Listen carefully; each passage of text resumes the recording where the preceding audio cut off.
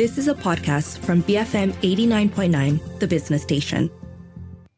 BFM 89.9, you're listening to The Morning Run with Keith Kam, and I'm Wong Shao Ning. It is 7:06, Tuesday, the 6th of February, and as usual, in about 30 minutes, we'll be talking about the Singapore banking sector and the recent restrictions on family offices there. But in the meantime, let's recap how global markets closed yesterday.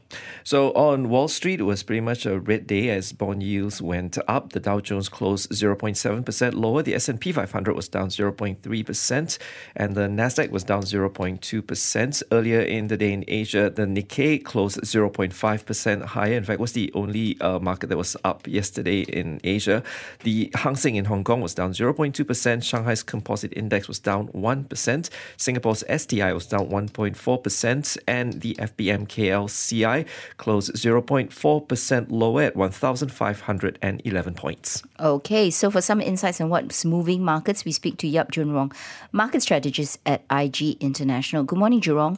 Now, the Fed Chair, Jerome Powell, has gone on record saying that the central bank is going to be careful about not reducing rates too soon. It seems like markets are digesting it. Everything was down yesterday. So what are then your expectations for rate cuts in 2024? Yeah, if you were to look at the recent strong run in economic data, ranging from the January jobs report to the wage growth data up until the stronger than expected US services PMI seen just last night, I think it is very clear that, the US economy is still running hot. And when the Fed looks at, such data, I think there are bound to be concerns that, the stronger demand will translate to higher risk of a resurgence in inflation. And our policymakers will not want to be too complacent on that. They may continue to call for more patience towards rate cuts. And if you were to recall, since December last year, the Fed has been guiding for 3 rate cuts through 2024.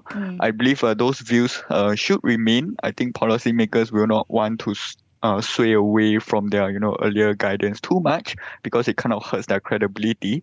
But if you compare it to the 5 rate cuts that markets are currently looking at, I think market expectations are clearly more dovish, be it in terms of the rate cut timeline or the overall extent of cuts. So I think that really calls for some recalibration or readjustment in terms of market expectations.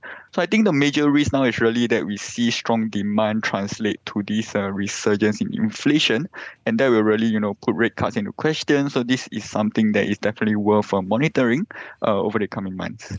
So how soon do you expect a rate cut? Because I'm looking at the Bloomberg page, which shows Fed Fund futures. I think they're expecting the first cut probably coming in as soon as June, as opposed to even May or March. What's your thinking when it comes to the timing? Yeah, so I think generally, the Fed is data dependent, and therefore the markets are also data dependent. We are recently seeing this very wild swing in terms of Fed rate expectations, since the start of this year. If you were to recall, looking at the Fed funds future at the start of the year, I think the consensus was for March. But looking at this strong run in US economic data, now they are saying that March is a very unlikely possibility. I think the data are really too hot, to be talking about rate cuts in the near term. So generally, when we have such data, we will see rate expectations kind of recalibrate. I believe that we could be looking at somewhat the second half of this year, where we will be talking about rate cuts. But looking at that recent, all of these series of economic data that really prove that demand is still hot, and that will really create this risk of a inflation resurgence. I think the Fed policymakers are looking at past historical instances. They really will not want to be, too complacent on that. So I believe that there should be more pushback, at least in the near term, until we see economic conditions really show some signs of moderation. That isn't presented now, and therefore, I believe the timeline could be more towards the second half of this year. Jun Rong, if we look at Asian equity markets, we are into the 5th week of 2024, and generally I see everything as in the red except for maybe Japanese stocks. Which countries in the region do you reckon would actually have the brightest prospects for equity linked growth, at least for the first half of this year first? Yeah, I mean, you are right. I think surely Japanese equities have been that very hot favorite. But apart from that, my stance is that, I have this saying, when China is down, India rises. So I think economic conditions have really been also holding up much better for India. I mean, if you look at corporate earnings, it has been delivering on their end, and therefore it kind of creates this story of a divergence with China when China's are not seeing that kind of traction among investors. Capital are shifting elsewhere, and in this case we are also seeing some capital, some foreign capital flowing into India, over the past 1 year.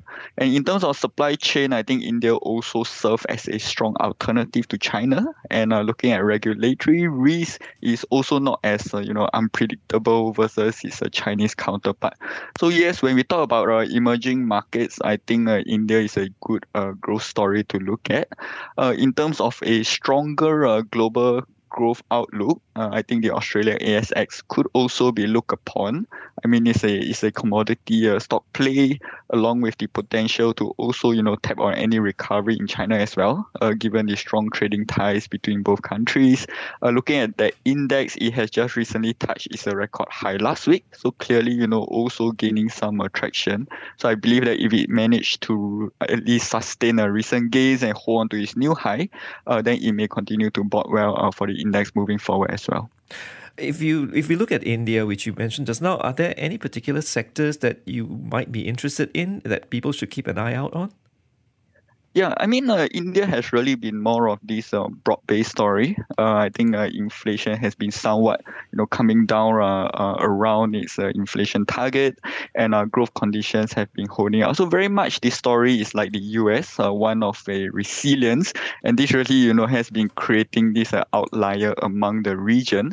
And of course, when you talk about investment, generally people want to put their capital in those economy where it's really holding up. And of course, when China is still struggling with the economic growth concerns, still struggling with the geopolitical tensions, this decoupling in supply chain, generally, India seems to be benefiting on a more broad-based scale as well. So, which begs the question, why is Singapore then down 2% for the year? This is, of course, their Straits Times Index. Isn't Singapore one of the more defensive markets out there, especially they're known to have higher than average dividend payouts?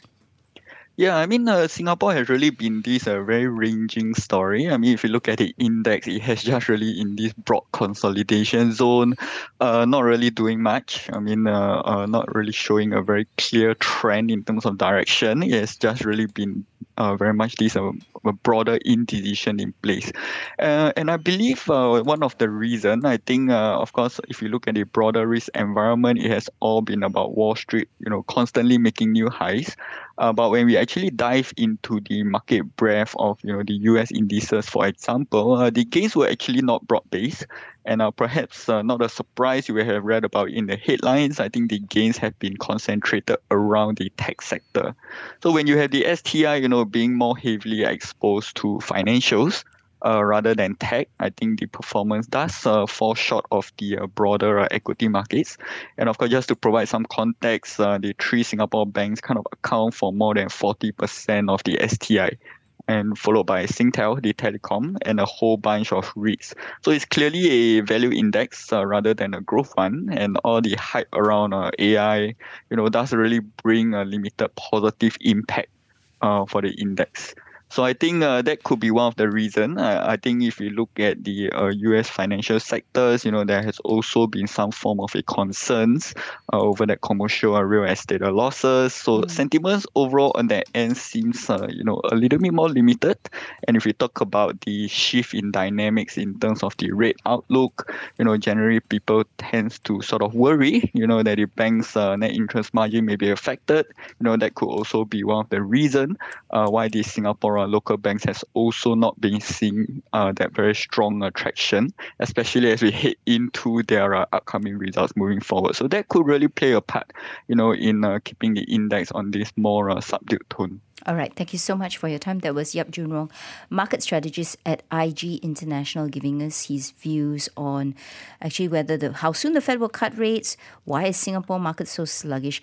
But in the meantime, let's take a quick look at the corporate results that did come out last night in the United States. First off is, of course, McDonald's, the Golden Arches. Now, fourth quarter sales missed investor expectations on slowing growth as the chain is affected by conflict in the Middle East. So their CEO did report that fourth quarter net income, it was $2 billion, up 7%. Revenue did rise 8% to $6.4 billion.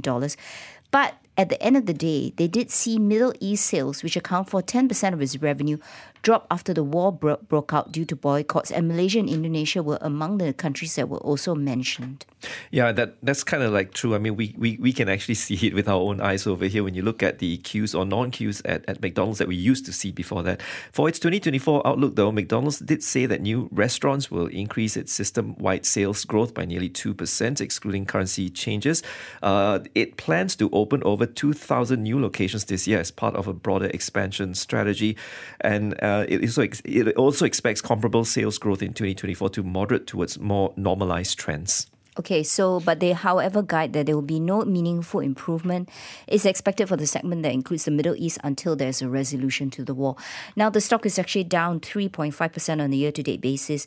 Not super cheap. We're talking about trading at a forward PE of 22 times. Not much yield to speak of, only offering 2.3%. These are all Bloomberg numbers. In terms of the street, do they like this name? 33 say yes, 11 say maybe, while nobody says it's a sell. Consensus target price for McDonald's is $325.87. The stock was down $11.08 during regular market hours to $285.97. Not so golden after all these golden arches. But let's turn our attention to a software company, Palantir Technologies. They reported net income of $93 million for the fourth quarter, tripled from that a year ago. Revenue increased 20% year on year to $608 million. And this is definitely one of those AI proxies because they did see demand for artificial intelligence products driving sales. Yeah, they are actually known for their defense and intelligence work with the U.S. government, and they did see U.S. commercial revenue grow 70% year on year. But for the last quarter, Palantir reported its fourth straight quarter of profitability, which means it is now eligible for inclusion into the S&P 500 index. 2023 net income stood at $210 million, its first year of being profitable. Not cheap, trading 53 times PE, but the street is not so warm on this stock. Only 6 buys, 6 holds, 8 sells. Consensus target price for this stock, $15.80. Actually, the stock is down 30 cents during regular market hours to $16.72. Well, up next, we'll be covering the top stories in the newspapers and portals this morning. Stay tuned for that. BFM 89.9. You have been listening to a podcast from BFM 89.9, the business station. For more stories of the same kind, download the BFM app.